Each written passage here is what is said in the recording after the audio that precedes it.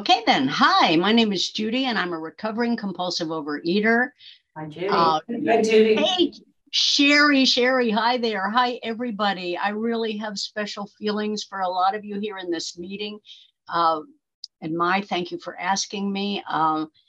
You helped me launch a little PowerPoint thing I was trying to do, and I'm still working on that about transferring obsessions, something that's been very interesting to me about what about maybe couldn't we have meetings where all of the 12-step people sat together and we talked about these principles like the one that we just read here. Thank you for leading the meeting for me. But I would rather have a place where we talked more about the principles and less about the substance.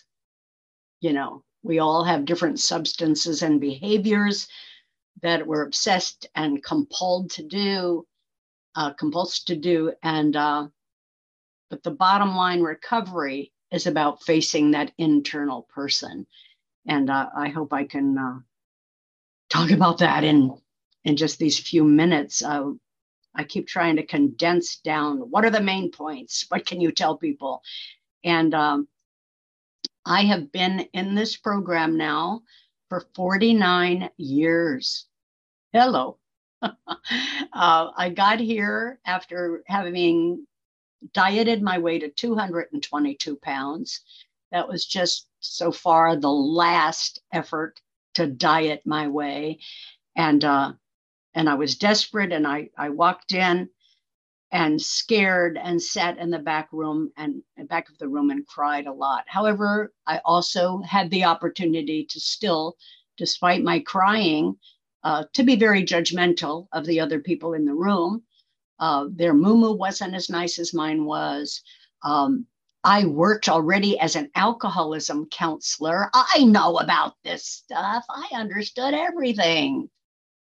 None of that great understanding helped me one iota to stop shoveling the food. I could explain why, though. I mean, I could stand in front of the fridge and explain to you why I was doing this. And usually, if it's not one thing, it's your mother. Usually, it had to do with the mistreatments of my childhood. I had learned as a therapist how valuable that information was.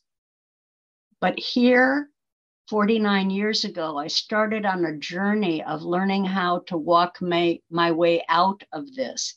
And great, you newcomers, Susan and Leslie, and anyone who didn't bother to raise their hand, good for you. I want to tell you that when I came in, I said, well, I knew a lot about 12-step programs. I had taken patients to AA meetings. I thought they were a lot of fun. Everybody laughed. It didn't really apply to me, really, until it did, you know. But I certainly, even when I felt that surrender, I certainly didn't, my idea was I'm going to be there for 6 months. I'm going to lose 100 pounds and be a prom queen, and I'm out of here. I do not have to hang out with these people. They say there's good news and bad news. The good news is, hey, there is a solution. The bad news is we're it. So you have to keep hanging out, maybe going to meetings, not doing what you want to do. My first year, I only went to one meeting a week. Now I go to more. As my life has gotten bigger and happier and more complicated, and thanks for my, indulging my being late. It's such an irony that I was late due to technical problems. And that's exactly the biggest problem in my life. All of this technology, internet, YouTube channel, Facebook, mailing lists, constant contact, all this stuff I'm trying to rewind again. By the way, I've been maintaining an 80-pound weight loss now for the last 25 years. Very grateful. And I do not have, I'm a flexitarian in my food plan. I don't have any kind of rigid commitment to anything. I try to gauge my relationship with my substance. That's the difference, guys, from our illness and all the other addictions, is that we have to establish a new relationship with our substance. Huh? I do much better swearing off. I'd much rather starve, but plan ahead, make allowances, shift and change as life comes to me. Wow, it's a lot. I'm busy. Come on. Well, anyway, it's been a glorious time. I never would have had the big and happy life that I've had. And I liked you taking over for me here as leader, and also laughing, getting the meeting started. I'm speaking at a meeting later this week on the topic of a line from the big book. By the way, all things in this program are suggested, except for one thing. Except for one thing. And what is that? That line. We absolutely insist on enjoying life. That's not a suggestion. No. That's an order, baby. So that doesn't mean that the discomforting and difficult situations haven't come my way in the last 49 years. Hello. I've lost men, I've lost houses, I've lost jobs, I've had loss. Yeah. 80 pounds of loss was the byproduct of how I walked through and weathered all those other losses. Blindsided a lot, didn't expect what was coming. And I was trained as I was a battered child. I came from two parents who beat each other up, and then they beat us up, and there was a lot of that going on. So I learned how to be hyper vigilant and watch for when's the next thing coming. And I also learned how to be a good fighter. I had the word back the minute you said it. However, when I walked in here and I asked someone to be my sponsor, which is about the most important thing you can do to get started. That's why I don't have quickie little things about here's what the program's about, here's how you do it. Just ask someone else for guidance, and on a daily basis, watch your new life unfold. Deal with one day at a time.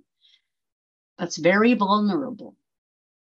So I know I went off the track there. I wanted to make a point, but we'll see. So a Buddhist monk wearing his long brown robes and shaved head was at a New York party. And this woman, kind of full of herself, she came over to him. She says, hey, tell me about Buddhism. And he said, well, you want the short version or the long version? Come on, it's a party. Just give me the short version. So he said, okay, the short version is pay attention. Oh, come on. All right, give me the long version. So he says, okay, the long version is pay attention. Pay attention. Pay attention. So if I want to condense the program down, you don't have to be a Buddhist, but that's a biggie. You get started first paying attention to every morsel that goes in your mouth and becoming vulnerable enough to tell this other human being, yeah, I was cleaning up after dinner and I did kind of just clean up those crumbs. I mean, crumbs aren't fattening. Or I just had a sliver. We had a line early in the program, sliver, slice, slab, slob. It all counts. Everything counts. And your behavior counts. Pay attention. I just was talking with my sweetie Henry and shared with him something that happened for me. After all these years, I keep learning. So grateful to be with you guys. But this thing about, so I'm going to shift to that for a minute and come back. problem is what in addiction circles we call intermittent reinforcement. All right. If we did something and always got a bad result, always got the consequences immediately, often had to pay attention right away, we could deal with that. But what happens with our food thing and with most addictions is what's called intermittent reinforcement, which means sometimes it turns out badly. Sometimes we get caught. Other times we get away with it. You know, there's an AA thing about a guy gets stopped for speeding. And the cop comes up and he says, you know, buddy, you were speeding. He says, I wasn't speeding this time.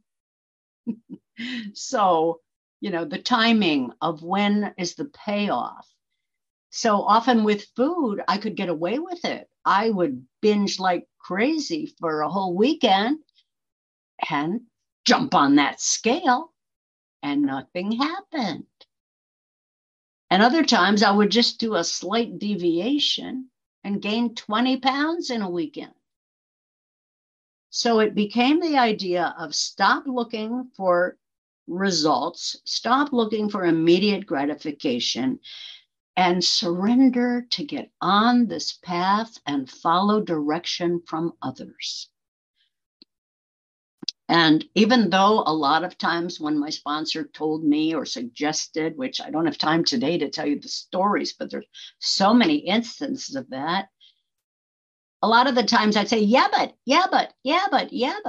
I'm smart. I'm well educated. I'm studied. I guess this is what I want to tell you, what I know.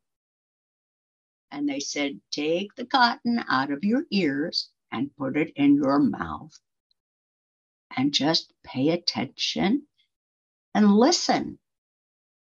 And give it the barest was a line we used, which was give it the barest possibility that what you're being told may be good advice for you. Go with it anyway. And if you're really, really resistant, which we are, then sit down and write about it. Write about, well, maybe it is true that I really don't want a relationship, even though I've been going to the dances and I've been doing my little, in those days we didn't have internet. We had personal columns where you'd advertise about yourself. I'm doing everything. Why isn't anybody loving me? Well, and my therapist said to me, you know, if you really wanted somebody, they'd be all over you. What? Well, give it the barest. Write it out. And as I did, I saw that most of my experience of relationship was from my parents. They don't think so. My facing that fact changed everything. And I will tell you that today I have been with my sweetheart, Henry, for 30 years. And part of what I'm dealing with today is that for about the past 4 years, he's had serious medical issues. We're both older right now. And he had, you know, COVID, 2 weeks in the hospital with oxygen shoved in. And then he had long haul COVID for the last year and heart conditions and diabetes and other whatever. A lot of blood all over, ambulances. Okay. And I steadied the course. I was not a caretaker like a nurse, but I had to manage and control. It drove me back to Al-Anon. Okay. And now he's on the mend. We went dancing last night. Fabulous. Things are so happy. But one consequence of that is, one, I had to face, you know, Judi, you're a lot more fearful person than you thought. You have fear. You have denied fear your whole life. I've been courageous. I've done things. People say, isn't she a pioneer? Isn't she wonderful? Yeah. And I didn't even notice. I spoke on television to 30 million people, more than once. And I'm the person who in college, when you had to take speech one and give a little talk, I would vomit before my presentation. How did you change me? How did you help me through all of these fearful times? So during all of this last 4 years, I started going to like meetings in my 3 programs, 16 meetings a week. I was crazed to calm down and to feel your cushion. 15 minutes. Okay, I gotta go. Okay, so now that's lightening up. And I said, Jude, you have to get back to some of the things you've been really interested in. You have to finish that, my 5th book. You have to finish that book. You have to revise your website. You have to start being out there in the world. By the way, my email is right under my name, JudiHollis @AOL.com. Please write me. Then we'll make a date. We'll talk. You can hear about some of these great, exciting things I'm trying to pull off. If I can get my YouTube's channels torn apart. I have 3 YouTube channels because I've had so many random people helping me over the years. Anyway, those are not the issues, but they are stay the course, slow down, accept the outcome. You do the footwork. The outcome is up to the universe. I will tell you that the 2 things I hated most when I came to these meetings were the 2 G words, God and gratitude. I told Jocelyn, sitting at the literature table at the back of the room, I said, I can't take this God stuff. She said, well, you could try what the Quakers say. They say God is the still small voice within. You want to keep your food in order so that you can feel the vibration of what your body is telling you is correct for you. When I have my food in order, I can feel the hairs on my arms stand up when I get around a toxic person. I'm super sensitive. I can't take this life. Well, guess what? This is life. And it's a gift to be super sensitive. You're super sensitive. Yes. Isn't it fabulous? It has consequences, but I would rather have the gifts. And I used to, so what you're paying attention, you're staying visible, you're being vulnerable. That requires walking the planet a little more slowly. When I had to face how difficult it was for me to change, I developed a lot more compassion for my fellows. I was no longer like this reading today talked about. I was no longer up there criticizing them and giving them advice and telling them what they should do. Shh. We're smart. I'm just as smart as those doctors who used to throw a 1,200 calorie diet across their big brown desk and tell me, here, little lady, do this. And next week, the girls will weigh you in. Shut up. OA taught me to respect my illness and to stop acting like a dumb little girl who needs the next diet, a dumb little girl who needs to put another shot of something in her belly. I did HCG shots. I know about a lot of this stuff. I'm not judging any of it. Everybody's got to try what they've got to do. The fact that you're making any effort toward recovery changes everything. It makes all of your efforts start falling into line. As long as my commitment to my recovery is first, everything else comes into line. So I attempt to live in the truth. Okay, so the thing what I learned this week about this intermittent reinforcement. Okay, so the idea of telling people how I feel, expressing myself, right? So last week I had a lot of judgments about my dear Henry. And I went to an Al-Anon meeting where they talked about, just like they do in AA, see the drink through to the next morning. If you're going to confront somebody, just remember that you usually, no matter how nicely you do it, you usually end up the next morning making amends, apologizing. So maybe I won't do that. I'll zip the lip. I'll not tell him. I'll have stitch marks across my tongue. And I didn't say a thing to him about it. It's stuff I've said before. And I felt terrific the next day. We had a great time. Okay. Now I have this other friend who's pulled some stuff. And I wrote an email out to her that I first checked with my sponsor. Hey, I'm a therapist.